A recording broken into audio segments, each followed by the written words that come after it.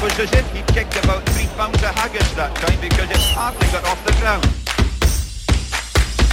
3 pounds of haggis, 3 pounds of haggis, 3 pounds of haggis, 3 pounds of haggis, 3 pounds of haggis, 3 pounds of haggis, 3 pounds of haggis because it hardly got off the ground. Reiners! Oh, he's more dangerous than climate change! He turned it up his opposite. Lamu! He drops for World Cup glory! It's over! He's done it! Johnny Wilkinson! Oh, so many times. Let's talk sport with Scott Browne and Nathan Snade. Moyen, Scott Browne here. Not with Nathan Snade. I'm here with Anton Agassi this evening, who's jumping in for us. This is Let's Talk Sport, show number 122. Weathered. Very hot out there, Anton, isn't it? It is a bit hot. Not good for the front rowers out there, is it? Terrifying. Tonight is our international sports show. We're very lucky. We've got a guest who's going to be joining us, and I'm going to try and say his name properly the first time. Oege-Sieste van Lingen. Almost good. How's it go? Oege-Sieste van Lingen. Well, I'll tell you what, mate, if we have to spell your name in a game of Scrabble, that's an absolute better. He's playing over at Dideleng at the moment, teammate of Philip Boych, who's been on the show before. Thanks a lot for joining us this evening. It's going to be the bulk of our interview, and we'll hear about your journey and what's going on. As always, you can get in touch with us during the show. It's 621-525,000. So if you want to send over some questions or send some abuse mine and Anton's way, we'll be more than happy to answer your questions. We'll start things off. Anton, 30 seconds about yourself for any of the listeners out there. Who are you and what the hell are you doing in my studio? So, my name is Anton Agassi. I'm 22, born in France, grew up in Luxembourg. Mum's English, dad's Russian, studying in Wales. Wow, you're like a proper hybrid, I'm all over the place. Yeah. And Scott really likes me, so that's why I'm here. Yeah, filling in the numbers. No, I think you'd always be well suited to this. We've talked about it before. So you're just finishing up your dissertation, aren't you? Yeah, so I'll be done with my dis end of September, and then I'll be looking for work. Currently seeking employment, if anybody's listening. Let me know if anyone's needing some sort of team manager, anyone in Luxembourg. I'm here, I'm available. Basically any role to do in sport, and you're in. I'll be a kit man. Yeah. I'll wash the change room floor. I don't care. Touche. I mean, funnily enough, the I guess the crux of this show when we first started, we always talked about how a lot of the volunteers out there, especially when you get down to the grassroots of the game, don't get enough of a shout out. But you're taking it to the next level and trying to get paid for it. So fair play. What about yourself? 30 seconds about yourself. How have you ended up in Luxembourg? I came in Luxembourg in January, first playing for Victoria Rosport. My best friend since young, he was playing there, and they were looking for another player. So he said to the coach, listen, my best friend, he can play also. So I came there, I signed a contract, then played there from January till the end of the season, and then Dideleng came, so I signed there. So, funny story. Your first pretty much your first game for Dideleng went well. Your second match went pretty well, didn't it? Yeah, you can say that. Yeah, especially as a striker, you know, because obviously, let's try and give this some context. When you're watching on TV and you're like, oh, they spent a bit of money on this guy, brought him in. I hope he scores some goals. Well, you certainly did that. I was lucky enough to. I won't get into the crux of how I managed to watch the game, you know, because we'll incriminate somebody here. But yeah, obviously scored that hat trick against St. Pat's. And how does that come about? Did you feel good going into the game, or it's just one of those days where you know? It just happens for you. Yeah, it was only luckily. No, I felt good. Also, the week before was the first game. I scored, so I went with confidence into the second game, and then I scored. I think after 9 minutes. So you start the game good, and then to score the hat trick in literally the last seconds of the game was a good feeling. I mean, presumably you didn't watch the game, Anton. To be fair, I followed him on Instagram before I came here, and the first thing that came up was his reel of him scoring a hat trick. Rightly so, huh? He's pretty good. I hope you liked it, mate. I hope you liked it. Yeah. But obviously, I don't want to overshadow your hat trick in European football, which is a hell of an achievement. But what about the own goal that your goalkeeper scored from the first half? Poor bloke. Do you still give him a bit of stick in the changing rooms about it, or has it been forgotten now and you move on? For him it's sad because it's went worldwide. So it does also something to the player, of course. I try to cheer him up like we all. And now he forgot it. It happened. But I think when he will retire... it will come up. I mean, obviously, myself and Anton coming from a rugby background, stuff like this isn't forgotten, and if you're ever losing an argument with him, you've got what we call the trump card. You can always pull that one. Bring it out of the bag. Yeah, exactly. But I don't know if you've seen the own goal. No, I haven't. To be Mate, the poor bloke. So basically, what happened is it's probably about 40 yards out, and one of the St Pat's players and one of the Dideleng boys, they've sort of come together, and the ball has just ballooned up in the air. And it's going to land somewhere near the edge of the 18-yard box. And he's obviously rushed out, as any good goalkeeper does. And then, I'd love to chat to him about it, because it's I don't know what else you could have done. It's one of those ones where it comes out, gets to the edge of the box, and he's like, oh, balls. Obviously outside the box, can't use my hands here. So he's thought, right, I'll get my head on it. And unfortunately, it's gone the wrong way and gone into the goal. But hey, he made some great saves later on, so it is what it is, isn't it? That's the beauty about football, though, isn't it? You can make a mistake, but you can make up for it very quickly, because it's such a fast-paced game. It happened. Have you done anything like that, Scott? Anything stupid? Any own goals? Any own goals? Loads of them. You can in rugby, though. You can't really do in rugby. No, you can do stupid stuff in rugby. I've done plenty of those over the years. Kai's going to hate me, but he basically scored an own goal on the 7th. That's harsh, mate. That's harsh. He's going to hate you for bringing that up. He's my neighbour. I can do it to him. As always, before we get into the crux of the interview, we always start things off with a few... we like to talk about sport and the history of the world, obviously on the 20th of August. So the first one is in 1988. It was originally the longest tennis match.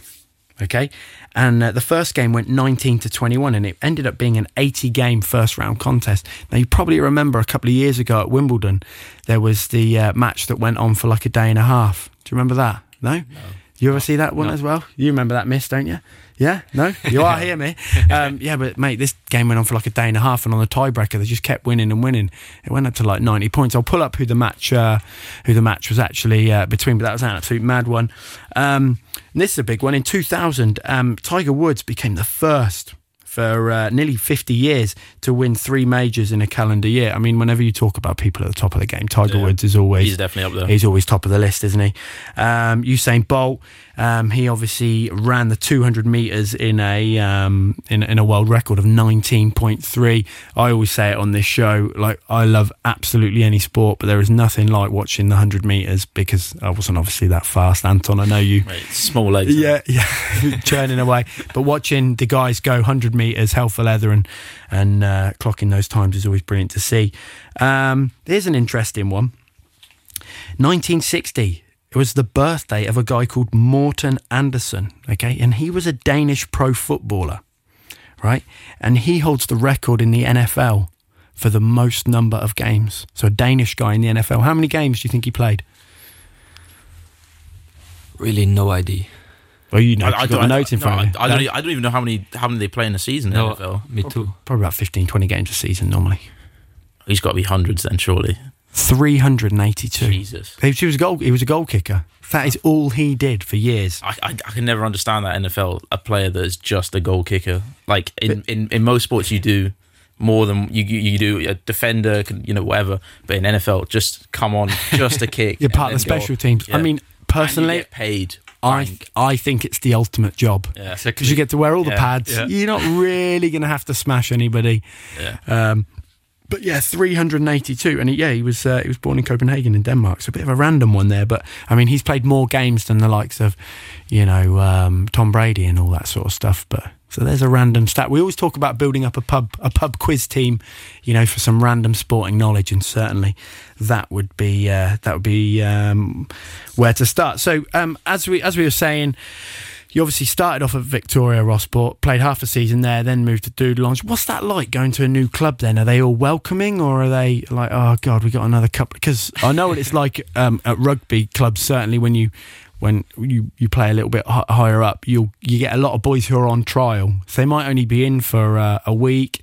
Even I've seen guys get cut after half a session and stuff. It's pretty savage. So yeah, what was that like turning up at Didelengs then? For me, there were some guys where I played against when I was playing for Rosbrot. I played 2 times against Didelengs. Yeah. And one of them was our current captain, Bruno. He said during the game where I scored a nice goal against Didelengs, he said, you're a good player, good goal.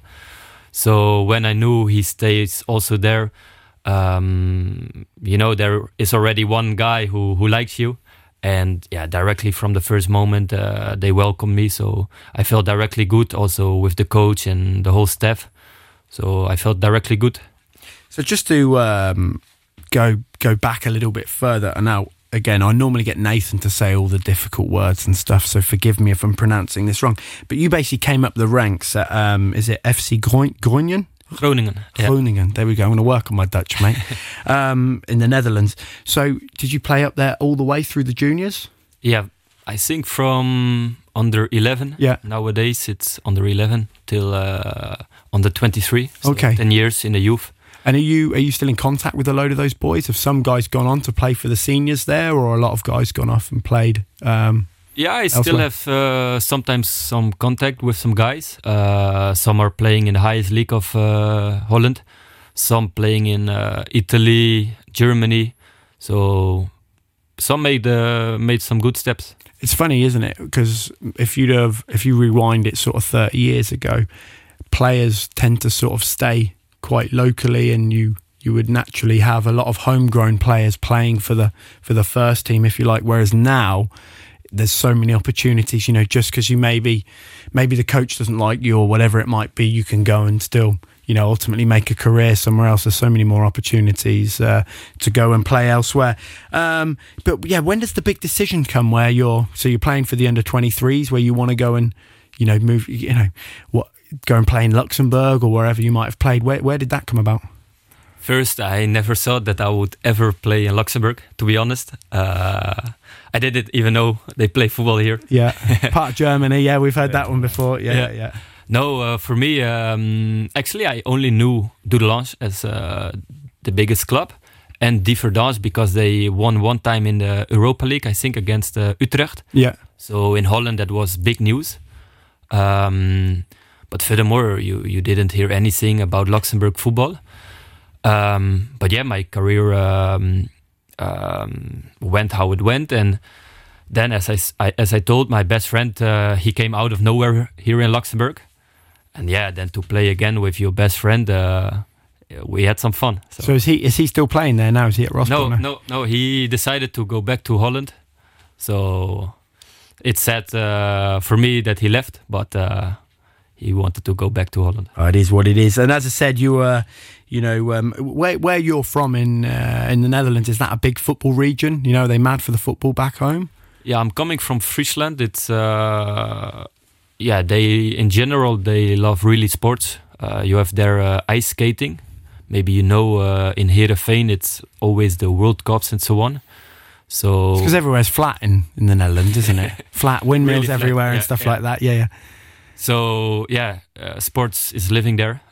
So of course football is the biggest sport. So you have 2 big clubs, Heerenveen and Cambuur.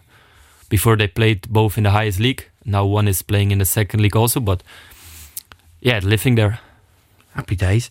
But I'm just bouncing back to the hat trick you scored. Did you get to keep the match ball? For sure. Yeah. Well, but obviously now, and I mean this in the most respectful way possible, but I'm pretty sure if we were playing in the Sunday League here and you scored a hat trick, they'd be like, no, we only get 10 of them for the season, so you can't keep the ball. So is that up in the trophy cabinet in the toilet? Where is that, or is it? It's he sleeps with it. It's just yeah. It's next to my bed. Rightly so. There you go. My wife on one side, and the ball on the other side. Perfect. Priorities. Like if she moves it a little bit, do you come in and be like, "Why did you touch my ball?" Exactly. We don't touch the ball. The cleaner will get shouted out. So obviously, it's always quite difficult when you think about the qualifiers for like the Champions League, Europa League, and the Conference and stuff, because it's essentially not actually part of the season, is it? So you're turning up and you've got to be fit very early, because it's not like in rugby where we can have our 6 weeks or our 8 weeks to get in shape for the season. You could be turning up and, you know, you could be playing after a couple of weeks, because obviously what people see on TV with the Champions League is always, you know, sort of the end of September and into October, isn't it? Whereas you're, and I mean this with the greatest amount of respect, you're not at that stage yet, so you have to play all the matches before. Exactly. It's also for me, to be honest, the first time I played in Europe, and I think we all had a pre-season of 4 weeks, and I joined the group 1 week later. So I had a pre-season of 3 weeks, while normally you have 6 till 8 weeks. Also, St. Patrick's, they were middle in the season. That's right, because obviously St. Pat's have to sort of compete with the GAA and stuff, with the Gaelic football in Ireland, so the season is slightly more structured, so they're actually well into their season, so aren't they? I think they played more than 20 games, so they knew the rhythm and so on. So for us, as I say, I was 3 weeks in pre-season. It's more difficult than when you are in the rhythm, but at the end we did a great job as the whole team.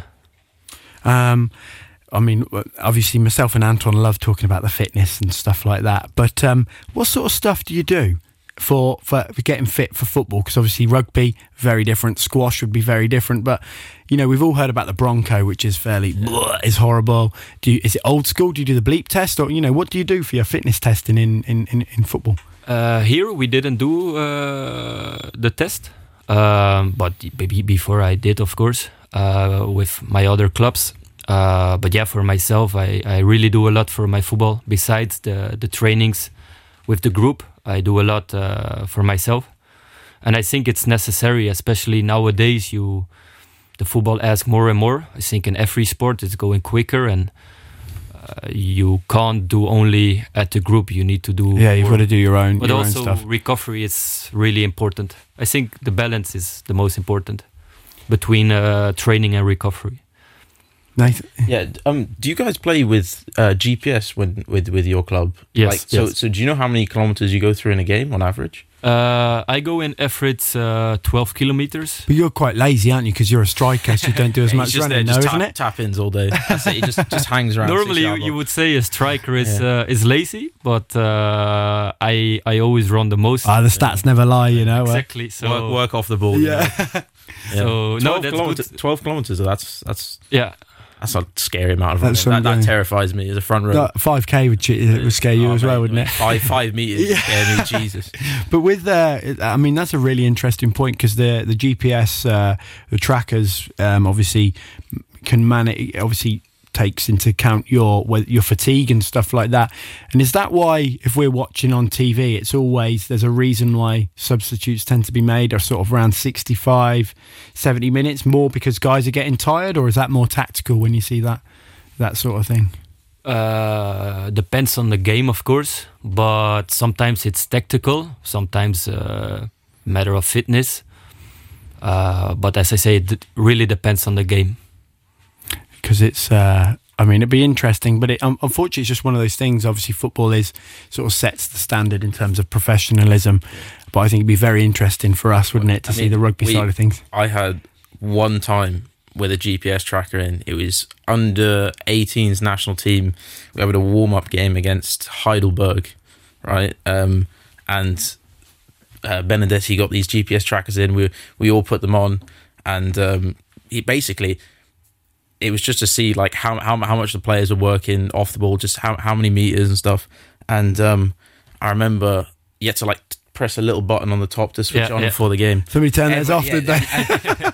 You laugh, but so everyone was switching them on, getting their mate to switch them on. Right, I was still like, I think it was 16, so I was still like one of the really young guys in the group, and whoever it was who was meant to turn mine on didn't turn it on, so I was the only guy in the team. I believe that. Anton. That's exactly what Benedetti said. He was like, Liam, great work. So many kilometers. Chobi, busy as well. Great. Anton, 0 kilometers, Yeah. 0 meters made, and I was running like I've never run before because I thought I had the GPS. The old placebo effect, exactly. mate. That's the thing, because when you've got GPS on, you know you're being tracked. Sure. You've got to run. They know when you're not running. So I was running more than I ever done in any game, and 0 meters, man. I was gutted. So you boys you've played today. Yes. Yep. A bit of a blip last week because you guys lost last week, didn't you? Yeah. But Hesperon's lost last week as well. Also, yeah, but we don't look to other teams. Yeah, you just worry about yourself. But you won today. 2-0. Yeah. That was against Racing, was it? Was that right? Yeah, yeah. And then, it's... Didn't know they played football. There you go. But it was quite interesting because last year was a bit of a nail-biter, and I went down to watch Dideleng play against Hesperon, and there's probably only 3 games to go, and it basically the top 2 teams in the league, and Dideleng went 3-1 up. Yeah. And then bloody butchered it, didn't they? And lost 4-3. It was a ridiculous game to go down and watch. I mean, for the neutral, obviously I support you guys because you guys come on the show, do you know? But it was a fantastic advert for Luxembourgish football. But what's the typical training week? So you finished. You obviously your match is done. Is tomorrow recovery day? Yeah. So for the guys who played today, or most of the minutes played today, they have recovery tomorrow. Then the other guys who didn't play... What is the cut-off for that? Just out of curiosity. How many minutes do you have to play to avoid, extra fitness? 60 minutes. Oh, okay. It's about the same. Anyone getting pulled off 59 minutes of the game is gutted. I've been there. I've been sat there and it's like... It's getting close to 60 minutes here, and then it 60 minutes hits and everyone's like... And then you're going on, you're like, I don't even want to go on now. Got to do fitness tomorrow. I've seen teams before after the game. They get the people who weren't involved. I've been there and done it, mate. Running lengths on the pitch. Yeah, fitness. It's the same. That's awful. Yeah, especially if your team loses. If your team wins and they go and celebrate, and you're doing. That's when you make sure your GPS tracker is turned on for that one. So they can get all the data. It's a small group, so it's just you and the S&C coach, and it's just about 5 guys going backwards. Oh, it's awful. S&C coaches, like the guys who do the fitness, would they be the most hated people in professional 100%. Sports and stuff? Like, I know some of the stuff I've shouted at my S&C guys and stuff, but do you shout a bit of abuse at the coach, or does it just make it worse for yourself? Not the actual coach, but the strength and conditioning guy, the fitness guy. Yeah, I'm on a radio show, so I can't say everything. Yeah. No. So you say we'll release a deleted scenes bit afterwards, and you can actually say what you think after the show. Yeah. So you'll have your recovery day tomorrow. Yeah. And then what is it? Back into Tuesday? Then Tuesday's free. Yeah. For everybody. Then Wednesday and Thursday's hard training. Then Friday free. Saturday training before the match. Yeah. And then Sunday the match. And when you say hard training, what are we talking? 2 sessions, double session in the day, or just more of a fitness element? Or again, go on. Sorry. No, we just train once a day. Always in the evening, except on Saturday mornings. But Wednesdays and Thursdays it's physical training plus football training. So it's pretty long most of the time, and you do everything. So it's good for the condition. And on those days you can also train hard because towards Sunday it's enough time to recover normally. I guess it's harder for you as well because you're new to the team. You're coming in, so you can't sort of. Be like, the old hammy or the old stretcher. Mate, I'm familiar. I used to love it in my second season down in Metz. Mate, it was brilliant. It'd be like, hey, first team against second team contact, and I'd be like, oh, for God's sake. When you're one of the older guys, doing contact a couple of times a week can really be sore on the body. There used to be about 5 or 6 of the older guys, and the coach would be like, go, Pas problem, yeah, no problem at all. Do you have a few older guys who can sit out a little bit? The old dogs who have been at the club for a bit longer? To be honest, normally it happened, also in football, but here it doesn't happen. So I think it's good. I think for the older guys, it's sad. Because there was a guy used to play at Tottenham. By the way, I'm not a Tottenham supporter, okay, just to be clear. A guy called Ledley King, and he played for England a few times as well.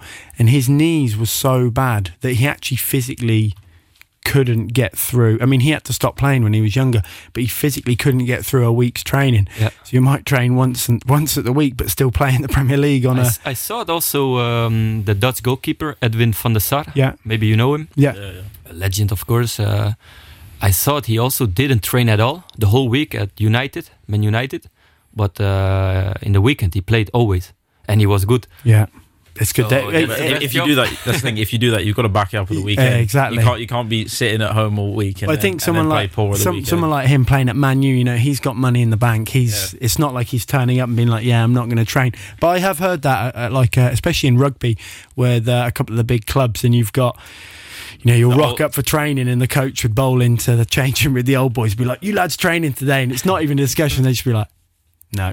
They still get picked to play on the weekend. It's like, right, as long as we let the young guys, beat each other up in training and stuff like that. But would you ever avoid training, Anton? All the time. Yeah. Well, if I'm not needed, I'm on the side like. You'd be like, Anton, you're not training. Yeah. No, I got to go and practice my throwing. Exactly. Yeah. What are you kicking? You go kicking. Kicking, obviously. Was it? My friend sent me a picture. It was the England rugby. They were in training, and there's a picture of the hooker Jamie George. And at the minute in the squad, he starts. He plays pretty much all the game time, and the two replacements are like young guys, not much experience, not many minutes, right? So at the minute, he knows he's starting. He's going to play most of the game, every game. If it doesn't matter who's available, he's going to play all the game. My friend sent me the picture. He's like, Jamie George, he's walking and training. He doesn't need to do anything. He's relaxed all the time. He's not run a single meter since he got in training camp. He's fully one of them veterans that knows he doesn't have to do anything, and he's starting every game. So he backs up for the weekend. So he's a lion as well, isn't he? Yeah, well, he's got money. He's got money in the bank. But a couple of funny questions for you. The first one, actually, remember I said about the longest tennis match? What's the longest the longest tennis match ever? And this happened in 2010 at Wimbledon. What is it? So what is the average? How long did the tennis match? A normal tennis match might last an hour and a half, 2 hours maybe. If they're on court for longer than 2 hours, up to 3 hours maybe for a crazy final. What's the longest match ever? It's got to be a day, at least. Well, when they're on court, 5 hours. You going with 5 hours? Yes. What are you going with? 12, 13 hours? 11 hours and 5 minutes. Okay, it was between a guy called John Isner, who's a massive American, and Nicholas Mahou. Yeah, in 2010, and the fifth set, the tiebreaker, went on until it was until eventually John Isner won 70-68. But literally it went on it was ridiculous net to come back, and then obviously Isner got knocked out straight away in this next round because they obviously structure it so you have a day of recovery. Now I've got another serious question. Before we got you on, I did a little bit of research about yourself, okay, and had a bit of a nosy, see what's going on. Mate, what the hell is going on with the photo of you? Have you been on transfermarket.com? Come and look at this one. Come and look at this. Come here and look at this. What's he going for here? What face is he trying to pull here? What's this? Yeah, you can come and see it. Have you not seen this photo? No? You've not seen this photo. It's absolute diamond, mate. You don't like it? No, well, I don't know what you look like. I don't know. You look like Voldemort or something. You look like you're being evil about something. If you're listed out there, go on Transfer Market. It's like you do the smile out the side of your mouth. It's like the smirk, like a Draco Malfoy or something like that. I was trying to get you another nickname. Well, have you got any nicknames the boys know you by? My nickname is Ope. Ope. Oh, pretty original. Yeah. What about you, Anton? You got any nicknames? Not really. I don't think so. I don't know. I mean, I've to be fair, one awful one. My brothers when I was younger. If you don't have to embarrass yourself here. You don't have to tell me this. Well, okay? I've started now. Yeah. I'm finished. I've got back it now. My brothers, as a joke, I think one time when they had mates over, they called me pants. It was just the worst word they could think of at the time, just pants, and it stuck forever. I don't know why. I'm just being called pants from then on by my brothers. Well, there you go. You shouldn't have told us that because now. Yeah, the next FLR camp, I'm going around shouting pants and stuff. Speaking of nicknames, I just found out that Kai's middle name is Benjamin. So now I'm calling him Big Ben from now on. Benji. Big Benji, exactly. Benji. Yeah. Fair enough. That's a good one there. So yeah, no, I had a bit of a nosy. I was like, well, to be fair, mate, if you keep scoring hat tricks, you can have any picture you want. It doesn't really matter. But did you play any other sports growing up? Yeah, I played inline skating. So you have ice skating. And then you have also inline skating. It's more on the road. But is that actually actually hockey on No, inline skates, or more just like racing and stuff like that? Yeah, it's racing, but I think I did it one game because my brother, he did it, and he was going to World Cups and European champion, so he was good in it, and my whole family did that. So I always wanted to play football, but I was too young. So then I did one game that, but there was nobody from my age. Is your brother older than you? He's 2 years older. Okay, and he's just one brother, is it? Yeah. Oh, okay. What about you, Anton? Two. Are you the youngest two one? older brothers. So plenty of bagarre, huh? Brutal. Yeah, Brutal. I know, mate. I've got 3 younger brothers, so I know all about it. Plenty of fighting. Again, just having a nosy. Your company. Yes. Is that all up? Is that right? That's Open Sports. Yes. So from my nickname, Yeah. I started the company. So tell me more about that. I started the idea. It's recovery machines. I'm selling and renting for most of it professional athletes, also professional clubs and so on. Yeah. And I started the idea when I was 16, when I was playing for Groningen. And basically we trained at that moment 8 times a week, plus school, it was a lot. And we just had one physio. But you have 30 players, so when you needed a treatment, you couldn't. And then I was like, okay, I want to become a professional. What can I do for myself besides going to the physio at the club? So then I came in contact with some recovery machines. So I started using it by myself. And then some teammates, they said, hey, what are you using? Because you are always fit and you recovered good. So then I was like, okay, this is also a business. And I've always been an entrepreneur also besides football. Then it's difficult to start with money and so on. So all the money I earned, I put it aside to one day start. And 2 years ago I started, and now it's going good. Unreal. So when you talk about recovery in terms of the machines and the products, what sort of thing are we talking about here? Is it like the leggings, with the no? It's more air compression boots. Yeah. So you have a whole boots. Like a whole boots where air is pumping in. Yeah. And it's for the blood flow. Yeah. It's a treatment time of 45 minutes till 60 minutes. Okay. And then your blood flows goes quicker, so that your it's all vasoconstriction and stuff like that in the muscles. Is it only if you get injured, or would you still do it without being injured? No, that's really the one for prevention. Yeah. So that one I sell the most to athletes, individual. Yeah. And I have also a cold machine. It's almost the same, but then with cold, with ice, you put ice in it. And that one is more for the clubs itself. Yeah. It's also more expensive, and that's really for after an injury to recover much quicker. Yeah. I mean, it's very interesting. It's something, unfortunately, I think the rugby could buy into, especially with a lot of contact and stuff like that. For rugby, the cold machine is really interested. Yeah. I mean, some of the older guys, I don't know about you, Anton, but I sort of live and die by ice baths and stuff like that, and it does make a big difference. What about yourself, Anton? I actually, before I came, I took a dip in Chobi's pool at the minute, and it's freezing cold. Yeah. Nothing to do with rehab or anything, just because it was 30 degrees outside. Yeah, why not? Why not? Actually, ice baths. Not a fan. Bit cold for me. When we were at uni, I was at uni in Belfast, and they built this big multi-purpose sports centre, and they just opened it up, and they had the plunge pool and the jacuzzi next to each other, and then the sauna and the steam room, and we were in there, and you've got guys who are, very talented, but very naive when it comes to the sort of the preparation and the recovery side of things. And so we've all gone in the ice bath, and you do your 90 seconds or your 2 minutes and stuff, but it's not ice, obviously, but it's just circulated water, but it was at like 1-2 degrees, so it is absolutely freezing. And this lad is like, comes in, giving it stacks and stuff, jumps in the jacuzzi, and he's like, what's the crack? And do you just jump in? And I'm like, you literally just jump in and then sit in there. And mate, he didn't think about it, and he didn't know what he was in for.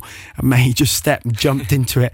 And you talk about rat up a drain pipe. It's like a cat had been thrown in, and he was clawing, trying to get out of it. Couldn't get hold of anything. You know, man, one of the lads had to like pull him out, and he obviously there was a lot of swearing involved as well at the time. But yeah, there's a couple of we're actually very lucky in Luxembourg. You know, you've got places like Mondorf, you know, Letz at Strassen and stuff, and they do have these plunge pools, which personally I think you could get a lot more, even if you have gone out for the bevets afterwards. You know, certainly from that recovery point of view.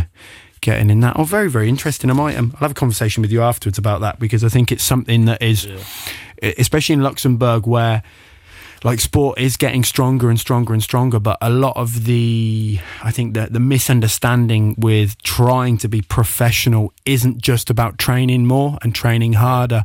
You know, they work in tandem, don't they? Yes, you can train harder. Yes, you can train more, but the recovery and then also the nutrition and hydration also comes into it massively as well. Yeah. So it's not all serious on here. We do ask a couple of funny questions. Okay, there's a couple of belters we always ask you.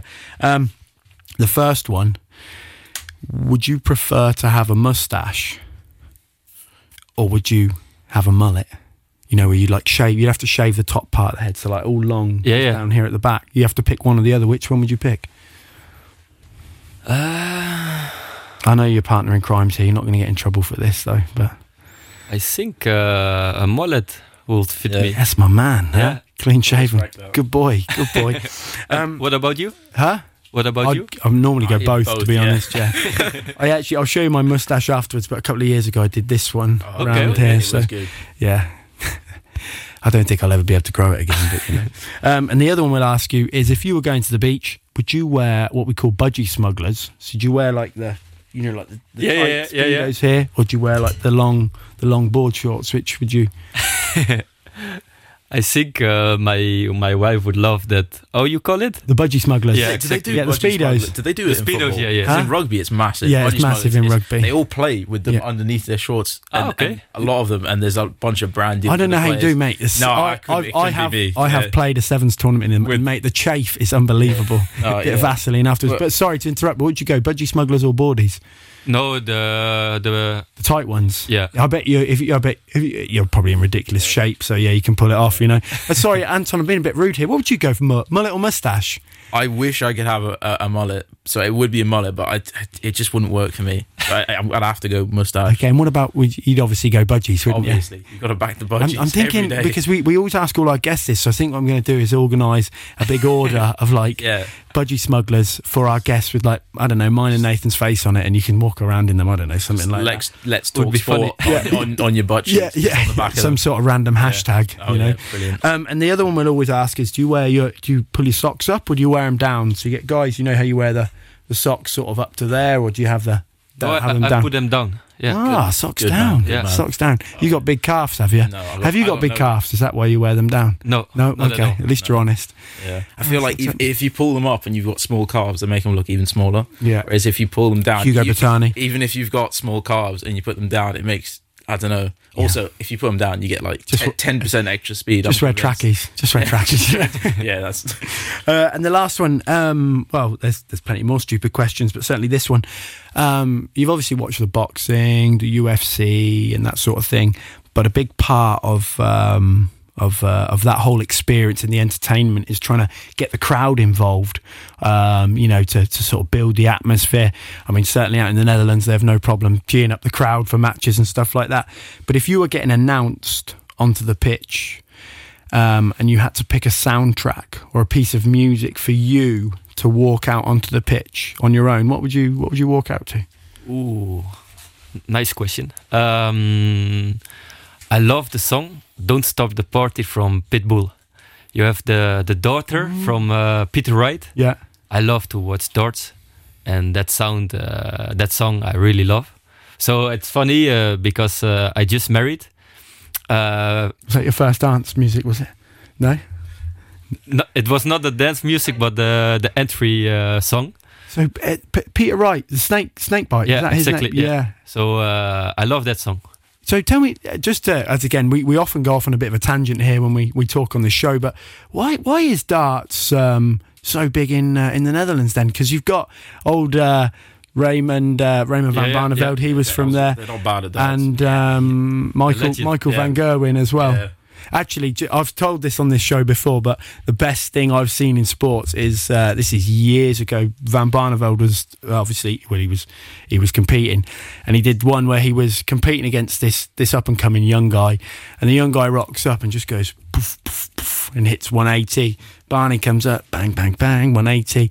The young guy comes up like this, goes bang, bang, bang, and then he just looks over and basically gives Barney the eyeball, and then Barney just goes like this, bang, bang, bang, looks away, hits 180, and I was like, drop the mic. Cold. Animal, absolute animal. Yeah, why is darts so big out in I think, as you Holland? say, we had Van Barneveld, legend in darts, and now Van Guren. For me, if I wouldn't be a football player, definitely I would go for darts. Yeah. But in darts, you can dart at 40-50, so I'm not sure my wife likes Career change in the cards, definitely. after my football career. I think the physique might change a bit, if he goes down the darts. It's right, the shirts are pretty big. You need to have the physics for darts. If we obviously when you're growing up in sport, there's certain people you watch and I guess you almost idolise. They're your heroes and stuff like that. Is there anybody, Nathan and I have always talked about, if you met somebody, would you be starstruck where you like couldn't know to talk to them? And actually one of the guys, you obviously know Phil the Power Taylor, who's an absolute legend in darts and stuff. And Nathan met him in a shop and he was just like didn't know what to say to him. What about yourself? Is there anybody you'd be like, oh my god, it's him, like Ronaldo or Messi or something? For sure, like Ronaldo, Messi, Ronaldinho back in the time. Actually, I went a few years ago to London, and I went to a shopping mall and I saw Aki Femwa, the strongest football player. Mate, absolute animal. Massive. So I saw him and I was like, wow. Yeah. So normally I never went to like a famous athlete and ask for a picture. I never did that. Yeah. But with him, I said, can we have a picture? Yeah. So, but back in the time, the pictures didn't went to iCloud or something. Yeah. So I can't find it anymore. So I would love... well, maybe you get to meet him again one day, huh? I hope. Well, mate, thank you so much for joining us on the show. It's been really insightful, actually, and I hope you keep scoring goals for Dudelange. We'll certainly be down to watch you again this season, and well, fingers crossed you can get the championship back from Hesperange. But keep doing what you're doing, and really appreciate you joining us tonight. We're going to jump over to Anthony in a second here. Anton, I am going to give you your little bit of rugby limelight. The first thing I want to talk about though is there is a little bit of athletics gone on, which we have a bit of obviously Luxembourgish interest in. The first one is Bob Bertemes. He had no luck, unfortunately, in the shot put at the World Championships out in Budapest with no registered throws. Vera Hoffman, she ran a 4:09.76 and finished 12th in her heat, but only the top six go few. Charles Grethen ran 3:34.17 to finish 4th and will qualify for Sunday, so tonight's semi-final. I'll check in how he's been going, but that is a season best for him. And then the big one, Patricia van der Vecken, she was running in the 100 metres. She finished 4th in her heat, 11.38. Not her day. She's had a hell of a season plowing through it, but she has already qualified for the Olympics next year, so that's really, really interesting. Anton, rugby-wise, Wales, South Africa. Wales got an absolute pumping by South Africa. I don't think Wales are getting out of their pool, mate. I don't think they are either. I watched the France-Fiji game, and you look at the way Fiji are playing, and that's the thing. They've always been physical. They've always had like natural talent, flair. But there's a couple of positions now where like 10 hooker, where they've got sort of a bit more stability, and they can play against tier 1 nations and run a game. You never see Fiji sort of picking and going 5 meters out, score a try, and they did it so well against France. Yeah. And you're talking about France as well. Probably one of the best teams defensively in the world. And Wales not looking in great shape. No, and then you've got obviously Ireland, obviously beat England 29-10, the big red card. Personally, I just think there's too much expectation on England. I don't think Ireland really got going either. I think Ireland had a lot more in attack. Yeah. It's a weird match because you're 2-3 weeks out from the World Cup. You don't want to play in these matches. you don't want to play because it's a difficult one, isn't it? Yeah, you can't go full hog at the. And I mean, Ireland are obviously lucky because they've not got Sexton playing, and he's sort of been wrapped in cotton wool, which I think is a good thing for them. But Dan Sheehan's picked up a knock, so that could be interesting. What's your take on the red card? It's a red. Yeah, I mean, like as soon as when you're upright like that. If you're never in a position to make a legal tackle, the mitigation doesn't matter. Because if you watch it, he doesn't really wrap that right arm. Do you think if he wraps the right arm, that changes it? It doesn't. Not really. It's still what shoulder to head. Yeah. I mean, like I say, I only watched it live. I haven't looked at it back, but yeah, it's a tough one because if you're, yourself, it's a lazy tackle. It is, but also. When you go into contact, I think this is something you're going to see more of, is because guys, when they're carrying the ball, will sort of tuck in and dip into it. So obviously, that's not mitigation, but, the guys who are tackling have to be aware of that, don't they? The thing is, I mean, Billy's 130 kg, so when you're that big, you can get away with body tackling a lot of time, staying upright, right? So you get a bad habit of doing it, right? And he's just done that, and it's gone wrong. Like you look at someone like Benno, he's going to chop you ankles. That's just how he is. Yeah, exactly. He was actually very good yesterday in a poor England team, to be honest. The other one, obviously, France beating Fiji. I mean, shout out to Gary Mitchell, who's a team doctor, a friend of mine from uni, who's a team doctor with Fiji. But I mean, if there's a team you want to go and watch at the World Cup, it's probably Fiji, isn't it? Because they're going to turn up and play, even if they're down by 60 points. They're going to chuck the ball around. Some ballers in their team as well. Mate. They got talent all over the place. Good to watch. Yeah, 100%. I think Fiji are going to turn some heads. The other big one was Italy absolutely thumped Romania 57-7, which you sort of expected. Next weekend will be the last round of the World Cup matches. You've got New Zealand, South Africa, which is at Twickenham. Again, if it was outside a World Cup, I think it'd be very interesting, but I don't think anybody wants to play.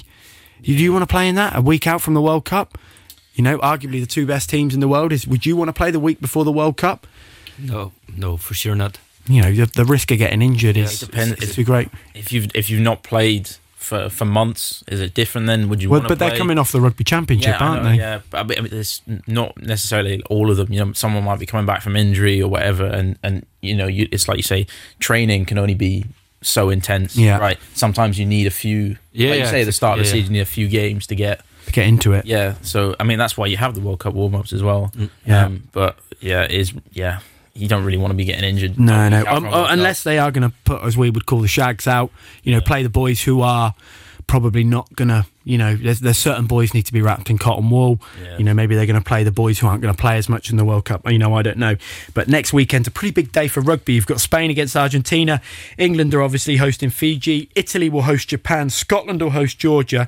Ireland will host Samoa. And then you've got a Sunday kick-off. If you are going for that big weekend bender, France will be playing Australia.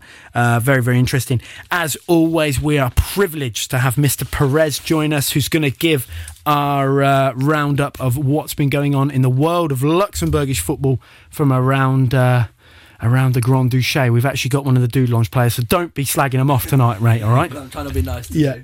Yeah, on you go, mate. Before I start with the Major League, let's talk about the last team who were in the Conference League qualifiers, and was Hesbranch after that 3-1 defeat on the first game. Hesbranch desperately needed to win by at least 2 goals to go into extra time. And yes, Hesbranch scored indeed 2 times, but the game ended 2-1. But let's get into some details, because the away team got a red card after only 15 minutes. And I don't know what exactly happened, but because it was pretty, sorry if I say this, was pretty dumb, because Struga got a free kick, and I think a player from them complained and then got a red card, but I'm not sure about it. But that's how I saw in the stadium. Yeah. 1 minute later, after the red card, Struga took the lead after Ibrahimi, who scored a hat-trick on the first game, headed the ball into the back of the net. And sorry, maybe I'm losing a bit of my objectivity if I say this, but after this red card, the players of North Macedonia simulated a lot. And if I say a lot, they did a lot. Like every 5 minutes, a player was... That's normal in football, though, isn't it? All the diving and stuff like that. That was extreme, I swear. Because I was in the stadium, me and my girlfriend, we got mad every time this happened. And the referee fell for it every time. It was a little contact, they fell. And then when it happened to us, we didn't get the free kick. It was pretty... annoying. Yeah. But it's not the main problem, even if this broke the rhythm of the game. because in second half they didn't even get a single chance. Hesbranch dominated the game and was back into it after Hemkelmeier scored in the 70th minute, so they needed 2 goals. A second one came in the 4th minute of additional time by Akalaya, but it came too late, and they are now out of the Conference League qualifiers. And in my opinion, even if the anti-football won, it's also the problem of coming from Hesbranch, because they got a lot of chances but couldn't convert all of them, because if they did convert more, they would have won the game easily without any problem. And some funny story, before I move on to the BGL League, me and my girlfriend, we were like, not insulting but screaming at some players from Struga, like, you beep beep. And then after the game we saw a player standing there and we were like, you know what, let's take a picture with him. Then we went there and we're like, yeah, can we take a picture? And he was like, okay. And it was like, were you the guy shouting at me? And you're like, no. It wasn't me. It's always the way, isn't it? It's always heat of the moment, I think, in those matches and stuff. Just to interrupt you there, I think it'd be disrespectful of me to not talk about the Women's World Cup final, actually. It was in my notes. I've completely overlooked it. Did you watch it? No? I had a game. Good excuse. I did watch it. Spain obviously prevailed 1-0. I think they scored in about the 30th minute. It was an absolute beaut of a finish. And they had I would say what you would call a questionable penalty as well, which was actually saved. But yeah, England unfortunately just couldn't get over the line. It's an interesting one because I think on paper you would have had England to win it, especially as Spain lost. I think they lost 4-0 to Japan in the group stages or something. But you know, as the game went on, the sort of panic starts to set in. It's a tough one, but it's the same old with English football. Unfortunately, they're arguably the most funded, the most well-funded, football union out there and stuff. But unfortunately, not coming up with the goods. But so commiserations to England and obviously congratulations to Spain. Sorry, Anthony. BGL roundup. Let's start with the Esch Derby, probably the most famous derby in Luxembourg. This game took place already on match day 3, and it's the Jeunesse who beat Fola with a score of 4-1. Arenate, Almeida, Teixeira and Moni were the goal scorers for the home team. With 11 goals conceded in 3 games, Fola has at the moment the worst defense of the league. Are they going down? I don't know, because that's your job. You're a football pundit. You have to tell us what's happening. You know how my predictions were? Actually, my predictions aren't that wrong. I'm coming to this later. No, it's actually pretty trash, because I said Niederkorn would be my title contender. They already got their first setback today by losing to Schifflange 2-0 after Herr, who scored in the 3rd game in a row, and Bizic who scored for their colours. And with that win, Schifflange go up to the 2nd place and they remain unbeaten in the league. Pretty strong and surprising team, and I hope for them that it's going to remain like that, because it's always cool when little teams or small teams everyone loves the underdogs, don't they? They love the underdogs. Underdog story is always the best. Yeah. Let's move on to Hesbranch, who seem to start this season with some difficulties. After their defeat against Pétoche in the league, they took Rosberg at home and needed a win to avoid a wrong start into this campaign. In the end, thanks to a brace from Alioui, they managed to defeat Rosberg 3-2, and despite the positive result, some problems remain to be solved, because for a team like Hesbranch, who won against Trussen 5-1 on first match day, they need to beat Rosberg, teams like Rosberg, a bit more, let's say, easily. I know a win is a win, but I feel like these international games weren't good for them in the league. Yeah. Let's think about Dideleng was like, it's always the way, isn't it? There's a bit of a hangover. Yeah, a bit of a hangover from the... 3 years ago, Dideleng had also difficulties in the league after playing European football. It's not easy, like we think. Let's move over to Mersch. Although it's not a win, they celebrate their first point of the season after drawing to Wales 1-1. Who scored? You know who scored. Maybe? Benny Bresch? Yes. Ex guy on the show. Good man. Let's call him. Huh? You're a Mersch fan? Yeah, well... He's fan of every team he's inviting. We sort of followed... We loved Mersch last year because they were in the 2nd division and they got to the Lux Cup final, and it was probably the most people that have ever been at the Stade de Lux. They had like 9,000 people down for it, and we'd love to have that down there, wouldn't we? Yeah, we had him on and said he was going to score some goals. So good man, Benny. Good stuff. It's the fun of some... he scored very early in the game until the 81st minute before Wales equalised after Cavagnenia scored. Meos for Mersch got a red card 5 minutes before the game, but it didn't change anything. 1-1 was the scoreline. Dideleng win the top game. No worries, I'm gonna be good today. They win the top game after defeating Racing 2-0, who conceded their second defeat already this season, despite the high expectations before the start of this campaign. Samir Hadji and Edis Agovic both were the match winners in this game. It was going to make my day if he had to pronounce your name. If you'd have scored today, that would have been brilliant, wouldn't it? Would be better, yeah. Differdange remained the only team in the BGL League with no point loss this season. Against Monterich, they celebrate a 2-0 win after goals from Bay and Monteiro. Logically, they remain top of the league with 9 points in 3 games. Ooh, I gotta hurry. No, don't worry. It's all good. You keep going, boss. You keep going. The craziest game of the weekends go to the duel between Mondorf and Kerjeng. In an 8-goal thriller, it's Mondorf who celebrate their first win of the season. The man of the match was without any doubt Umar Gassama, who first missed a penalty in the 5th minute and later got himself a hat-trick. Peterstrasse is played at the moment, and last time I checked it was like 30 minutes ago. Peters was winning 1-0. I hope Peters is still winning to keep the table here right. Before I go to the last news, because 2 national team players performed well this weekend. Let's move over to the table. Yeah. At first we've got Differdange with 9 points, followed by Pétange and Chifflange, the surprise of this season yet. Then Hesperange and Dideleng, both title containers of last season, will remain title containers, don't understand me wrong. Then we've got Jeunesse, Niederkorn, Monterich. Then Mondorf, Rosbach, Racing. On 12th we got Stressen. On 30th Fola, and the 3 teams will remain without any win: Mersch, Wils, and then Kerjeng. And as I said, some national team players were on duty this weekend, and some didn't miss to impress. Our captain, Lauro Jans, scored in the third tier of Germany for Waldorf Mannheim against Lübeck, which ended 2-2. Olivier Till, I know he's not a national team player anymore, but it's already good to mention some Luxembourgish players. On the other side, celebrated a 2-1 win against Adanaspor. He scored the winner in the 7th minute of adding time to give Sanliurspor the next 3 points this season. And last but not least, Ivandro Borges got substituted. He came in against Augsburg in the first match of the Bundesliga in the 86th minute. Less than 10 minutes later, he got fouled in the penalty area and helped his team to equalize right before the final whistle. He didn't score, but he got the... He dived and got them the penalty, did he? You know, I like Augsburg, so I want to pretend he dived, but I don't know. I think not. The game ended 4-4, and that's it from Let's Fuß News. We'll sign it off. Gents, thank you all very much for joining us this evening, staying comms with us throughout the season. Anthony does a great job of bringing us up to speed with what's going on in and around the BGL League. As always, Anton as well, thanks for joining us this evening, and good luck with the dissertation, mate.